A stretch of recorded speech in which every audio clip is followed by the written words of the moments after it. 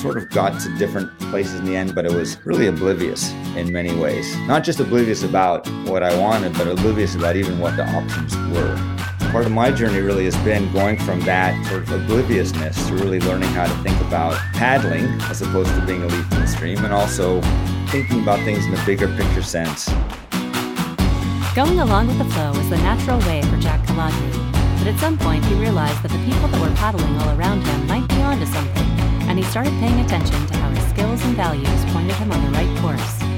Find out how getting the right people in the boat with you, however, can make all the difference on today's Roads Taken with me, Leslie Jennings Rowley. Today I'm here with Jack Kalodny, and we are going to talk about paths you choose and that get chosen and what comes from all of that. So, Jack, thank you so much for being here with us. Thank you for having me. I've been excited to listen to all of your podcasts, and I'm honored to be chosen to do one with you. Yeah. So then I asked the same two questions at the beginning, and they're these. When we were in college, who were you? And when we were getting ready to leave, who did you think you would become?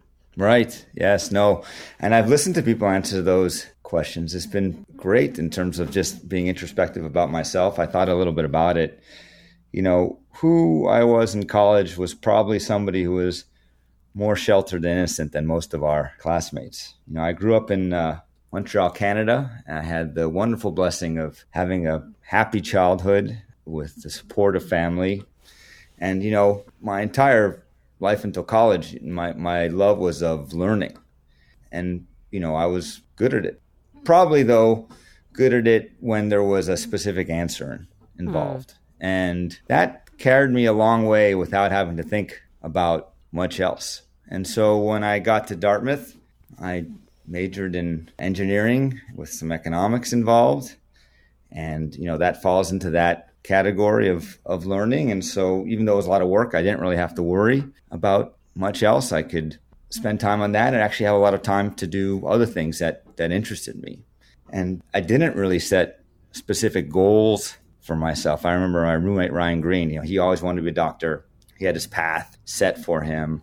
That wasn't really my approach. I did things because they were interesting, could learn something new, and because there were nice people involved in them. That was pretty much the way I chose things. And so my friend Barnaby Olson would take karate, and I'd say, yeah, let me do karate. And then my friend Laura Bennett would do fencing, and I'd say, oh, let me try some fencing. And that's how, you know, I went to visit a friend of mine from Montreal who was a little bit older, and he was in a fraternity, and he said, oh, come join this fraternity.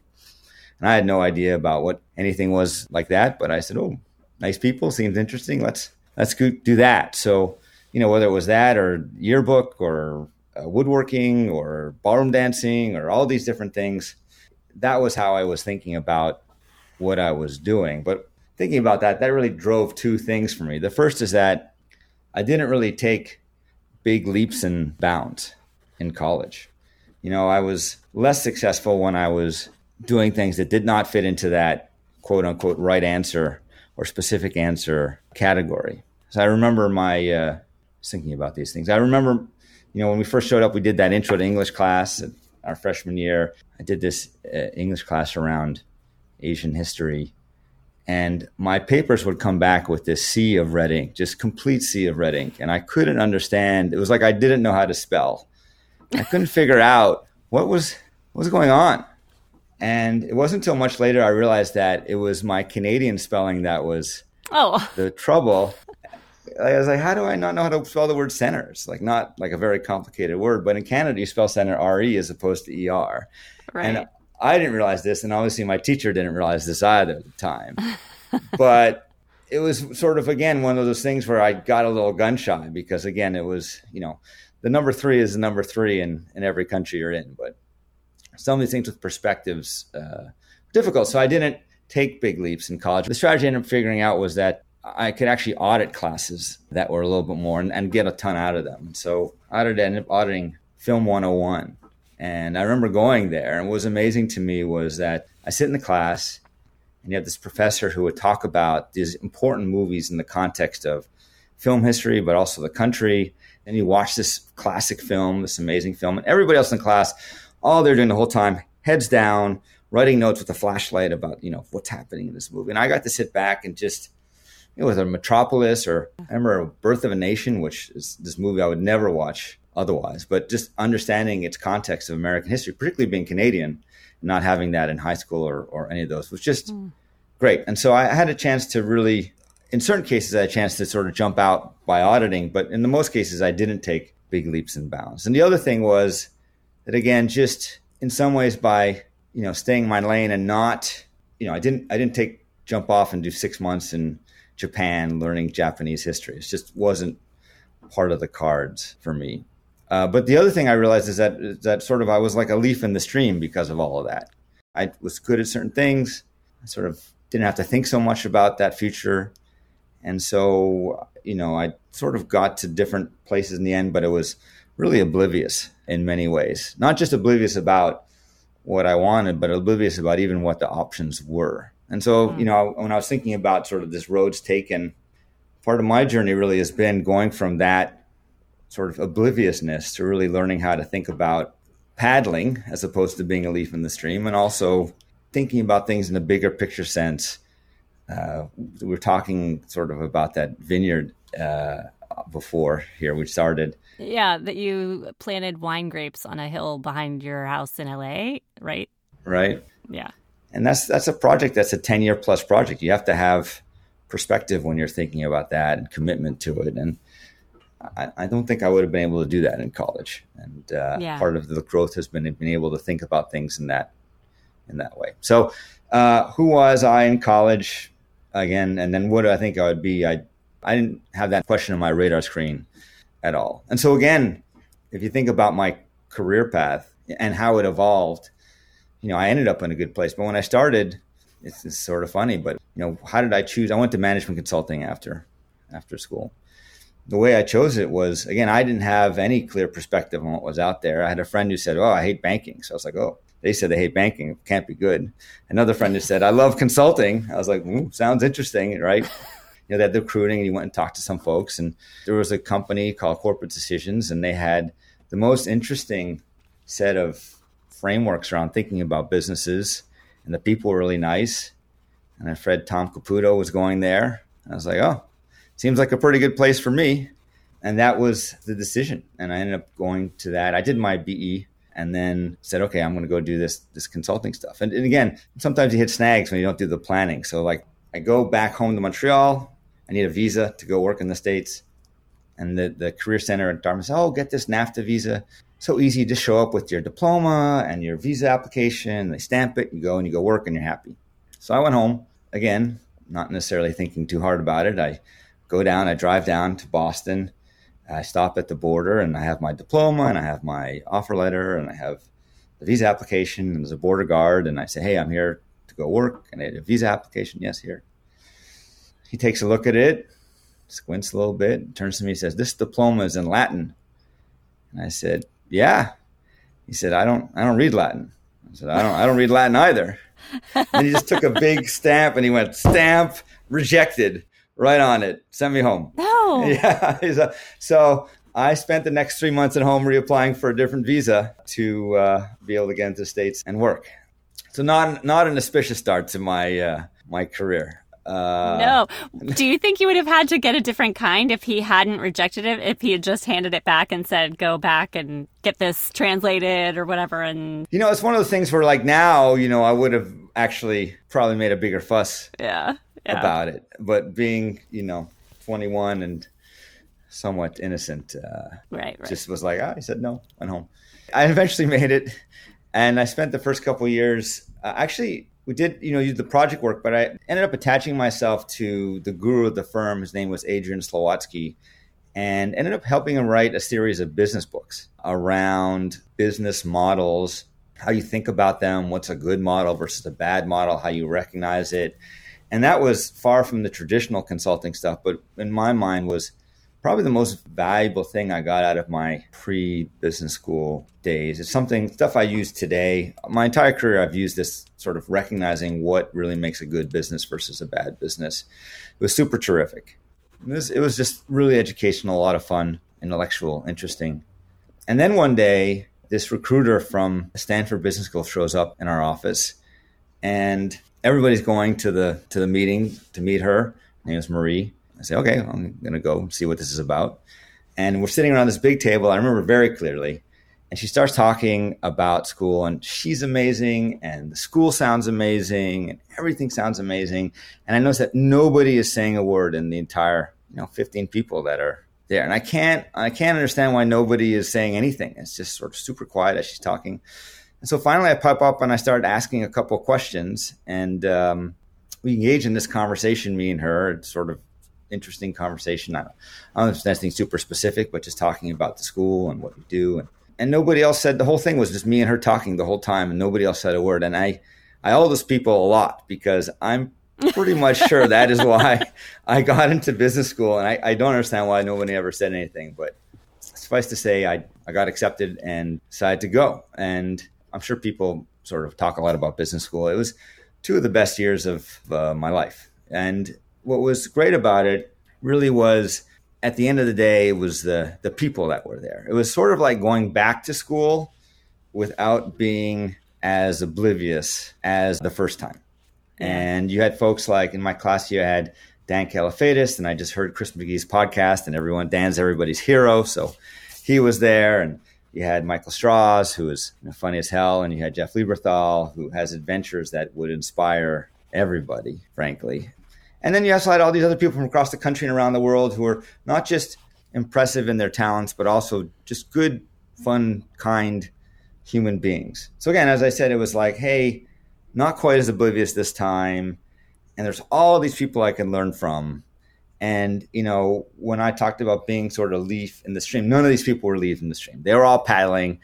Some were paddling very hard. Some were paddling medium hard, but they were all paddling, and some were going with the stream, some were going against the stream. But by watching them, I could learn a lot about how to paddle. And it would take me a few more years, but it was very educational in that sense. And so, I had the golden handcuffs of consulting, as they say, that the firm paid for my school. So I ended up going back there for a few more years. And there, I did a lot of work, more traditional consulting work. They were like, hey, if you go do work on that book stuff, we're going to fire you. So you got to go do more traditional consulting stuff. So I ended up helping mostly manufacturing firms around, strategy and operations work. Oddly enough, the most interesting lesson I took from those couple years came from a conversation I had with a partner, great guy. He lived in London, actually, but he did with his family, but he did all his work in the States. And one time I asked him, I said, is this sort of an interesting setup you have here? You're in London and you do all this stuff in the States. And he turned to me with a very serious face. And he said, whatever you do in your life as a profession, whether it be consulting or something else, make it work for you.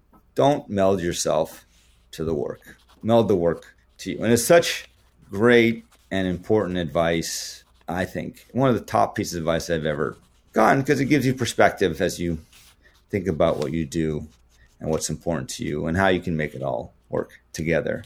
And oddly enough, it was at that point I also realized that consulting was not for me. I was someone who wanted skin in the game. And so in consulting, you help companies, but you give them a bunch of advice, and then you tend to walk away and go sell your time or model to the next. And it just wasn't in me. And I think the best way to describe it, but I'm friends with a former U.S. chess champion.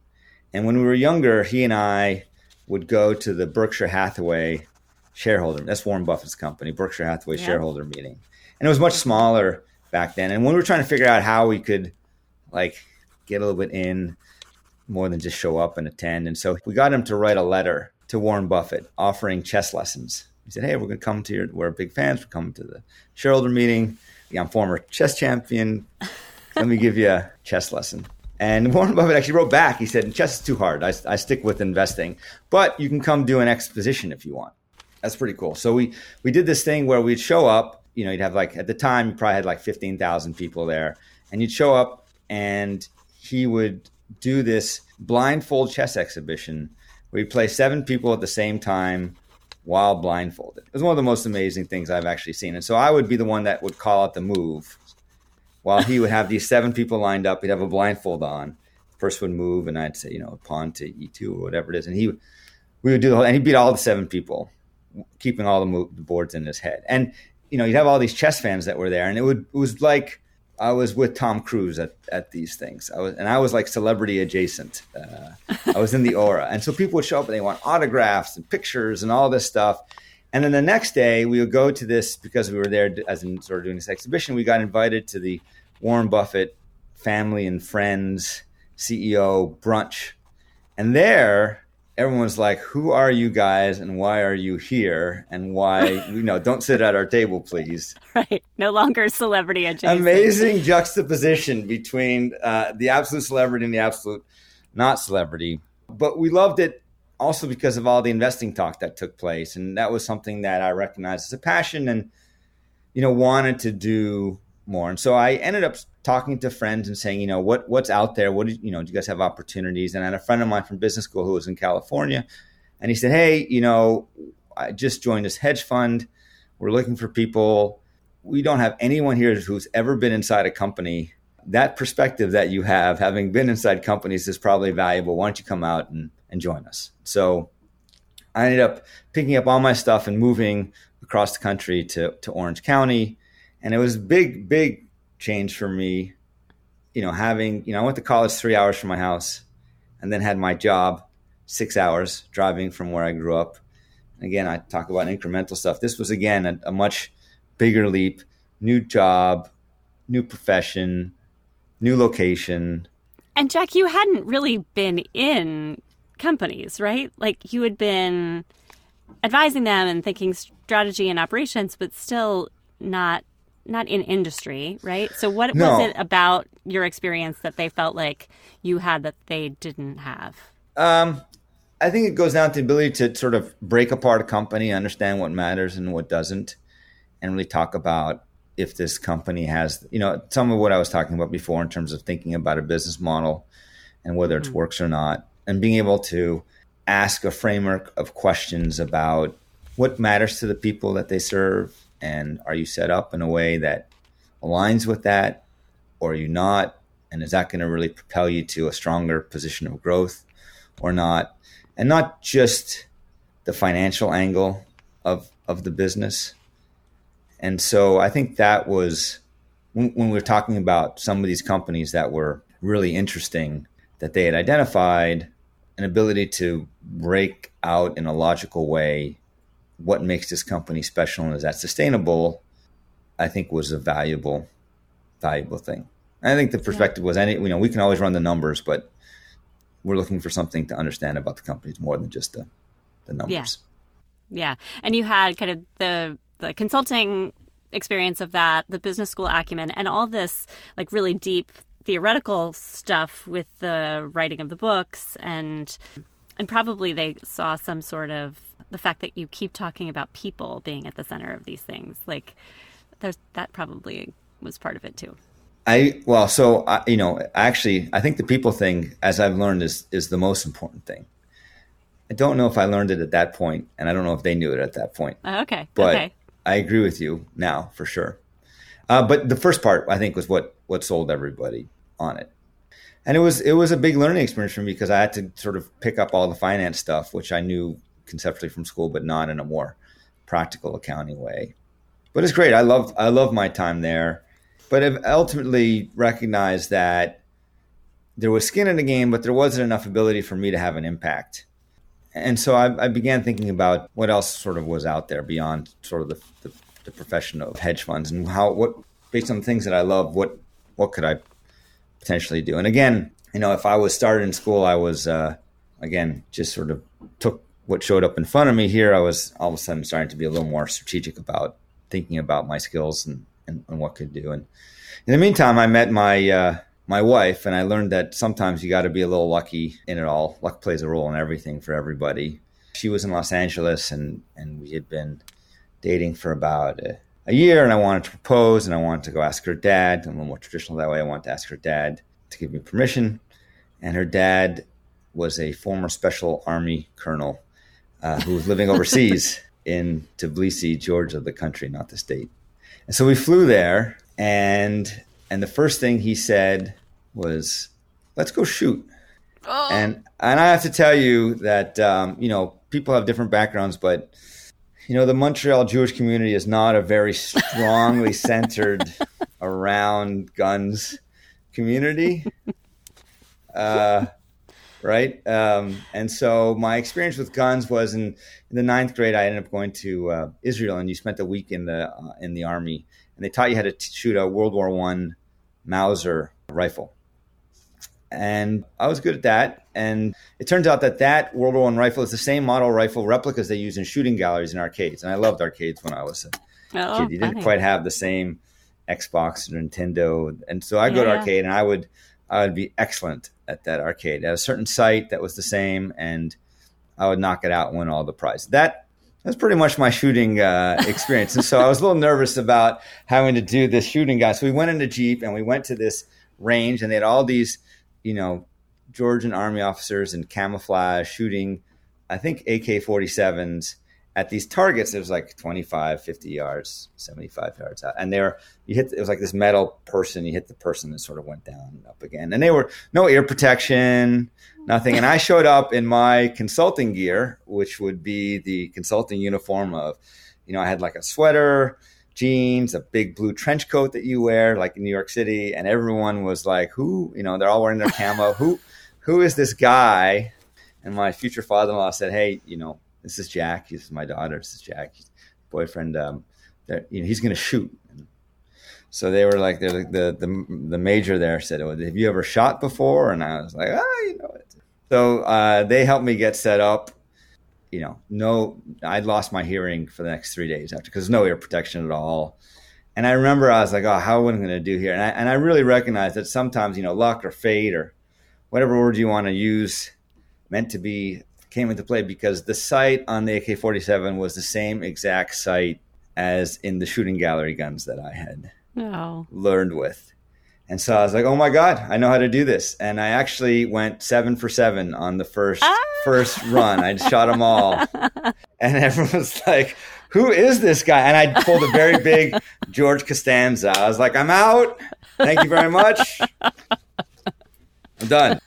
And probably a smart move. And my father-in-law was like, that guy can shoot. I'll give him permission to marry my daughter. And that was how I got permission to marry my daughter. So luck sometimes plays a very important role in things. And I think it was a little bit of luck that, I ended up having a friend of mine who I went to talk to, and he said, hey, I'm starting this small private equity fund. And by that, he essentially means we're going to buy some companies, we're going to help them grow. He said, why don't you help me buy a company and we can grow it? And I said, oh, that sounds super interesting.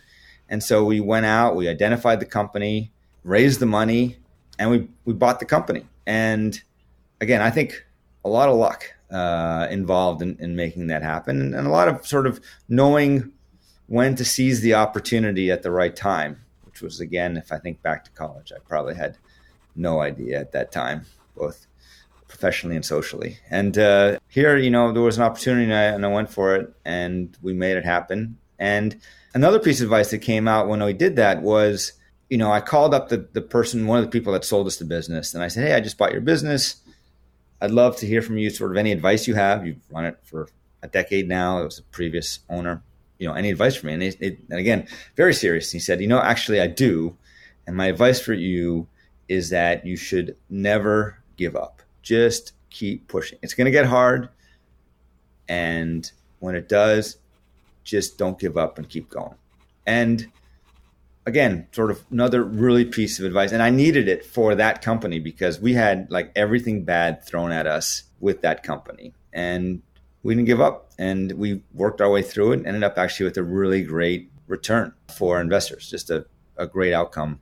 That's a whole hour in itself to talk about that one. But and I recognized that what I really liked about it was the ability to, again, everything's on the line and you're making a big difference. And in those companies, the small companies, the thing that matters are the people at the end of the day. And you make, not only sort of people have the chance to make you successful or ruin the business, but you make a big difference in the lives of people. If you're successful, you create jobs for people and families, and you create opportunities in communities, and you can have a really meaningful impact. And the ability to be successful in those businesses, the things that I often learned, you're not doing rocket science stuff, but stuff around the business models that I talked about, stuff around some of the operational stuff that I learned in consulting, understanding the financial angle of the investing, all that stuff comes into play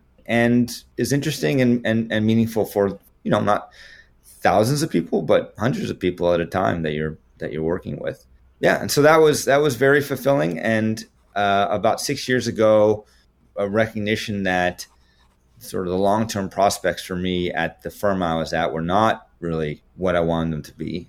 And with a partner, ended up leaving and forming our own small private equity firm that we would build, and launched that in about 2016. And so, the firm is called OXO Investment Partners. OXO was the Greek goddess of spring or growth.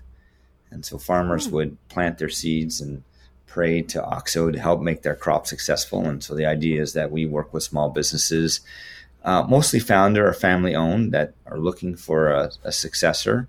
And we buy those businesses or invest alongside with them and then help them develop the infrastructure to grow. And so we're a little bit different in that, we bring this operational playbook, often from all the things that I have been exposed to really help develop that infrastructure of the company in a way that on their own they would not be able to because of their size. And we try and do it in a way that matches with the ethics and values that we think are important. And we're based in the Midwest, in Western Michigan, even though I live here in Los Angeles, but we find a way to make it work.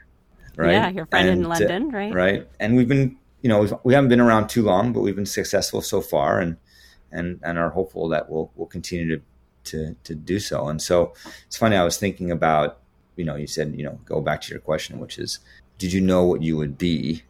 Again, answer, not even any of the faintest idea would be. But I was thinking that, all the things that I learned ultimately have come into play to sort of develop my professional, in some ways personal too, person today based on all those different experiences. Yeah. And I keep just thinking about your analogy of the leaf and the paddle. And I mean, yes, of course you could be paddling your one person kayak, but you, I think, are choosy about who you put in your boat with you, because they have to be nice and they have to have those values, and like finding the right size vessel. You're not out there for the big cruise liner. Right now you're making impact at like scales that make sense for you and really center the people. So it sounds like you've had a way to tie those things that really were important to you as a young person to who you are now, even if you didn't know that was going to happen. I think that's a good point on a number of angles. If we're talking about me, it's one is, I didn't really have the motivation until there was more than one person in the boat. It really wasn't until I got married and had to switch my perspective from I'm going to be okay no matter what to I got to support other people here. That was a big motivating factor for me to kick it in gear. And then to your point, I don't think my values have changed. In school, I was the happy guy with the big hair. I don't have the big hair anymore, unfortunately, but I more than some. I guess it's all relative. But I still try and be the happy guy, and the values that brought me that have not changed and come from sort of my upbringing. But to your point, I do think that you ultimately have to decide what matters to you and what sacrifices you're willing to make or not make. There's a class that we had in business school called Power and Politics. And the whole class, the only point of the class was that to recognize that if you want to get power, in many cases, you have to sacrifice something. That could be a value, that could be a person, it could be, but you don't get it without those trade-offs, and you have to decide. And, I'm personally not willing to make that trade-off. Now, maybe that has prevented me from, in some ways, accumulating a level of power that would be different, but I'm happy with the trade-offs that I've made in my life on that respect. And I think, one of the things that motivated me, as I said, to be able to create my own firm is that I get to decide the values that we have. I don't have to subsume myself to people who might have values that I wouldn't support or agree with. And that's that's been nice. And in fact, in some ways, is a selling point for us when we go meet people. Some people decide they'd rather have the extra nickel, which is fine. But other people decide, you guys are the ones we want to work with. And that's a nice compliment to get. Yeah, I would say. And you might not recognize this, but you've used a number of times that, the decision you made or the reason it became something good is that nice people were involved. And I think if that's a core value that you've stuck with, I think you'll do pretty well. So right. Thanks, Jack, so much for kind of sharing your path thus far. And I am sure that you will accumulate more nice people and other good things will come your way. Thank you, Leslie. Appreciate the chance to chat. That was Jack Kolodny, managing partner at OXO Investment Partners, an operationally focused private investment firm that specializes in investing in and growing founder and family-owned industrial, manufacturing, and business service companies. He lives in one of the LA area canyons, growing wine grapes on his back slope. He's accompanied on his life's boat by his wife and their 3 children, one who envisions paddling toward far-off oceans, one already blowing up Instagram with his fashion designs, and one who will figure it out in time. That's the great thing about time, isn't it? And the great thing about this show is how each of our guests have used their time since college in their own unique way. Don't forget, you can catch up on any episodes you've missed at roadstakinshow.com and catch another story next time with me, Leslie Jennings Rowley, on Roads Taken.